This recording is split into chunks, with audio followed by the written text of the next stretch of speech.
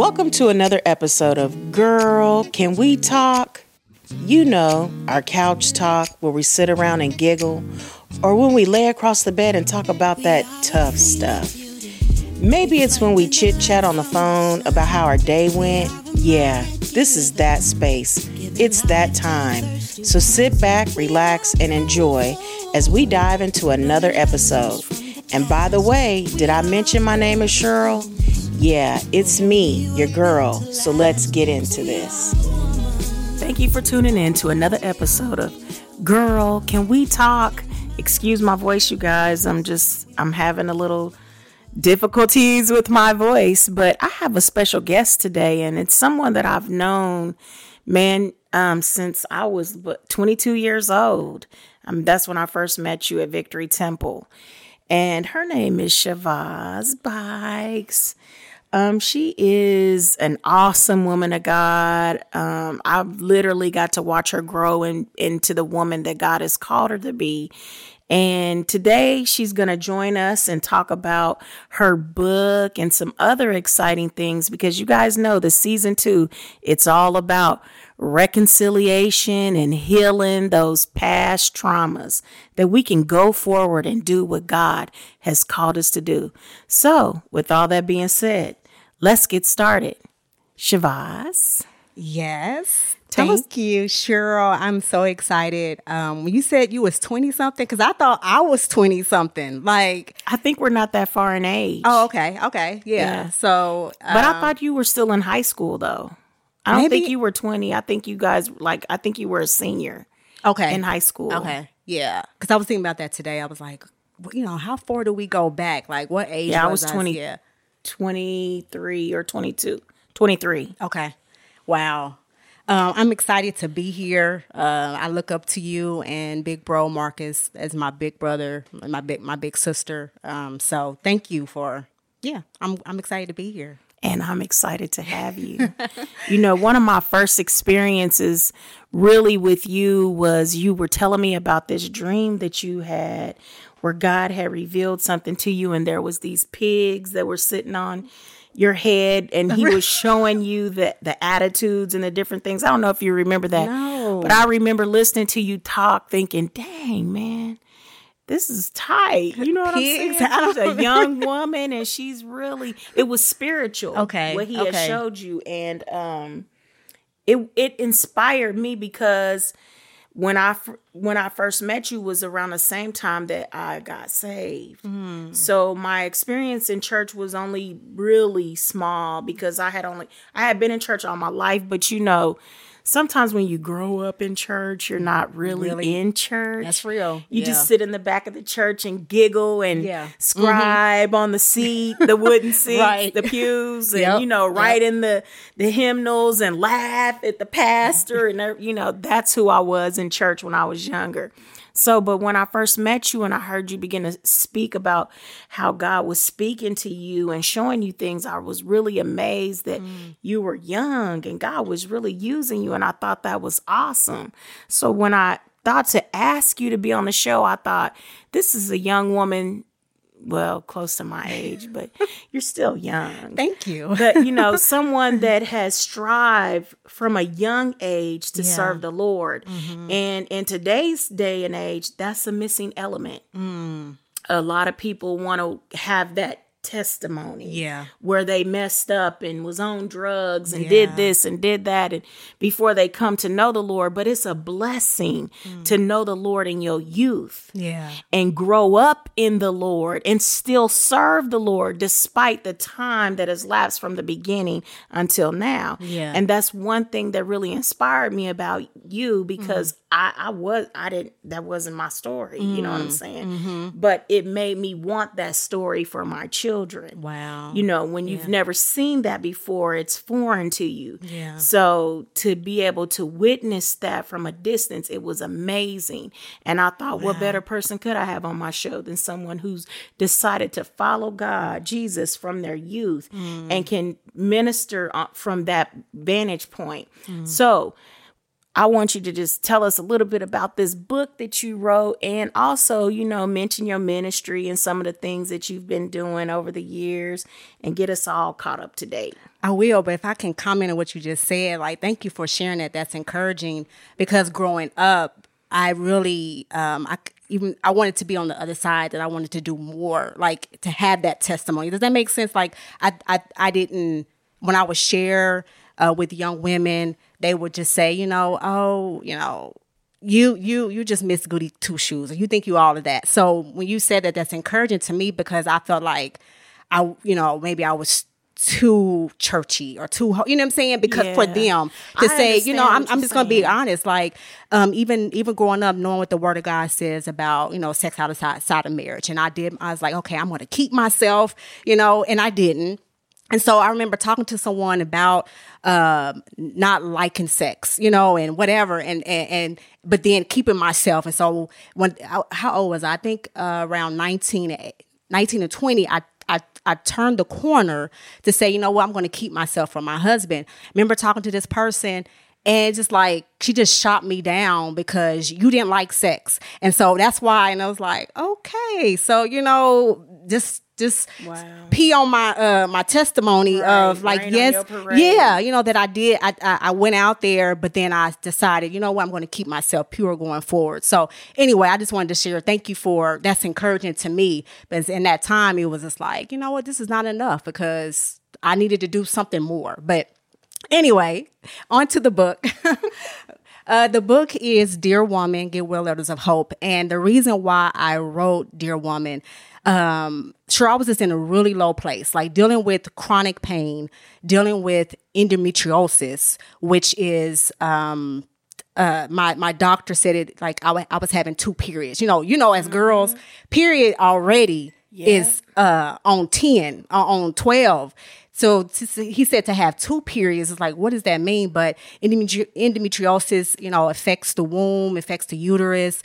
Go in different places, pain with it, vomiting, throwing up. I couldn't keep food down. It was really a long journey of 11 years of chronic pain. And each month I would dread and fear my period. Like, one of my chapters is, my friend named Fear, because I feared I was afraid of my period. I was like, oh, I would look at the calendar. Okay, here it comes. You know how many days, 28 days, 25 days. Yeah. Oh, it's here. It's coming. And just going to this state of depression. It was a time where I was so in pain that I said, you know what? I really want this to stop. And I imagined myself, I was like, you know what? I should just take a knife and just stick it in my stomach and just, gut it out, and then I'm not here anymore. And I'm just being honest and real, but it was so much on me. And even in the midst of that, still crying out to God. And so anyway, in the midst of my painful situation, I was like, God, is there anybody else out there in the world dealing with what I'm dealing with? Because I've never heard of it. And I looked online. I didn't find anything. I found a book by a woman that wrote a book on her dealing with breast cancer. So that gave me an idea to say, wait a minute, if she wrote her story about breast cancer, then I could write my story and inspire, give hope and encouragement to women dealing with chronic pain. So I really wrote it for me at first, because I needed that hope, but then saying, wait a minute, I'm not the only one. Then I researched and saw that it's like 100, right now, that number's probably gone up, 200 million women that deal with endometriosis. Wow. It is a silent disease. It's a silent killer that, like I said, I didn't know. My sister is a doctor. I'm being funny. That's one of my chapters. My sister's a doctor. But my sister helped diagnose me. And we was on the phone one day, and I was talking to her. I was like, what's up, Vanna? How you doing? And in the midst of me talking to her, I had to stop talking to her and run into the restroom, and I threw up. And I got back on the phone. She's like, what's up with you? And I was like, I just, each month I am throwing up on my periods. She was like, Shabazz, that's not normal. And I was like, well, it's normal to me. You know, it's been going on forever. Right. So, you know what I'm saying? And so she was like, have you ever heard of endometriosis? And I'm like, endometriosis, what? You know what I'm saying? Is this some type of, what type of disease, a spirit? What is this? So I looked it up, and sure enough, Cheryl, I had all of the symptoms that the Google said I had. Wow. Went to the doctor, and the doctor confirmed that I had endometriosis. So I credit my sister for diagnosing me, because, mind you, I was going years and taking pain pills, taking pills that helped me go to sleep, and no one, they just medicated me. They didn't help me understand until she told me, hey, have you heard of endometriosis? No. Then I checked it out. Wow. Yeah. It's like, okay. A light bulb. Yeah. Yeah. And then so that just kind of turned the corner there. And so it's interesting when you said about, like, so for me, how long have I been dealing with this? I remember the first time of having a feeling of wanting to vomit on my period. And it's interesting because I got married 2004, and I think it was before I got married, and I was at my in-laws house, soon to be in-laws house. I had a pad in my hand, Cheryl, and I was walking to the bathroom. Now, I've had my period since I was 14. I am the girl that prayed for her period. I know that sounds, I know that sounds, all you girls out there like, what's wrong with her? I'm serious. I prayed for my period. Like, I was waiting, for it to come, like I was waiting on the bus stop for a bus. Yeah, I'm like, oh, it's going to come. And I prayed for my period. And it was a dream come true when my period came. And then it was a nightmare when I was at age 26. So, but anyway, so for all those years, for 14 to 26, I didn't, cramps, not anything, bad. Just, we all have cramps. But that day, I had pad in hand and in the restroom, and I felt like throwing up. And I didn't think anything. I was like, oh, that's a strange feeling. But then, not knowing after I got married that was going to be my daily normal thing. Each month I would throw up, and I couldn't keep food down, and pain and things like that. And so the journey dealing with endometriosis has been, it's interesting now. It was difficult. Now I'm on the other side of healing. It's strange that I don't throw up. It's strange right now I don't have periods, so that's a whole nother discussion. Right. But before my period stopped, my period was getting lighter. I could eat. I can go out on events. I mean, I was missing events because I just couldn't. I was bleeding heavy. Right. You know what I'm saying? And I was you didn't feel good. I didn't feel good. And so right now I'm on the other side, of healing. But going back to Dear Woman, I found this woman in Luke 13, and Jesus said to her, he called her Dear Woman, you are loose from your infirmities. And when I saw that, Cheryl, I just I lost it, because I found myself in the Word of God. Like sometimes it's just like we can read the Word of God, and it's like it's words on the paper, but then when the words become flesh, and the words jump up off the page, and you see yourself in it, I'm like, that's me. And here is Jesus going in the synagogue, and this lady, Dear Woman now. I love how she doesn't have a name. It don't say Cheryl. It don't say Rebecca or Rachel. It said Dear Woman. And so I can identify with her. She is there, and she's sitting there. And Jesus, I'm playing this out in my head. He's there, and he's, teaching on the kingdom of God. And she's bent over, and it says that he saw her. He saw her bent over in her state. I'm getting emotional because I was in a bent over state. I was weak. I was hopeless, depressed, in shame and isolation. Jesus saw her, and then he called her. He called her by name. He knows her. He knows me.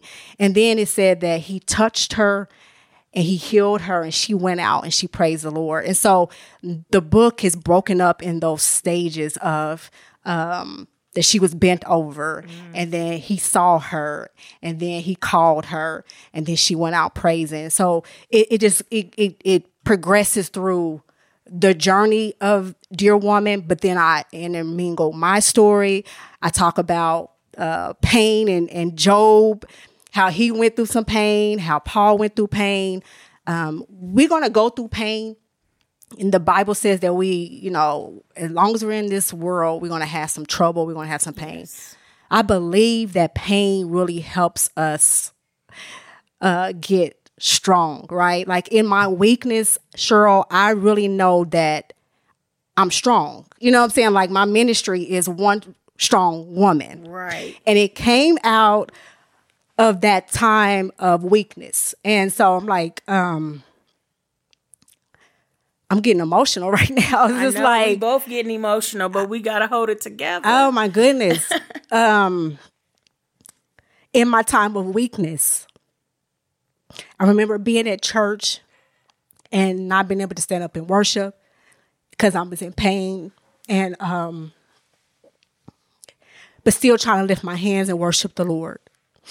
And he showed me that he was strong in my weakness, that it's not just Paul saying that my grace is sufficient for you. It's not just Paul. Right. Paul is saying it, but then I experience grace, that his grace is sufficient. I experience when he says, my strength is made perfect in your weakness. Like I experienced that.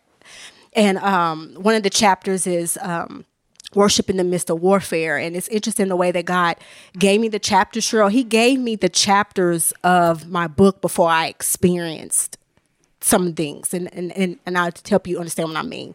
I heard worship in the midst of warfare. And I was like, God, what does that mean? I don't understand that. Until I was in the restroom. Thank you. Until I was in the restroom, and it was one of my endometriosis. I call them endo episodes. And I would, and I hope, and forgive me, audience, that I know that I probably said vomit. I know I said vomit so many times. I want you to be as candid as possible, because here the people that are listening to our podcast, that's who they are. Okay. Well, so good. Don't worry about it. Just say whatever you need to say and feel free. And I didn't want, people's stomach, but it's just that was my life. Like, and it's like if she say vomit, well, that's what I was doing, right? I would vomit, and I would be so loud, Cheryl, in the house that Gary will run from where he was and come in and tend to me and get bags and with me. And so this particular time, I'm in the restroom. I think I just got out the shower or something, and I vomited and so I'm loud, right? And Gary's hearing me.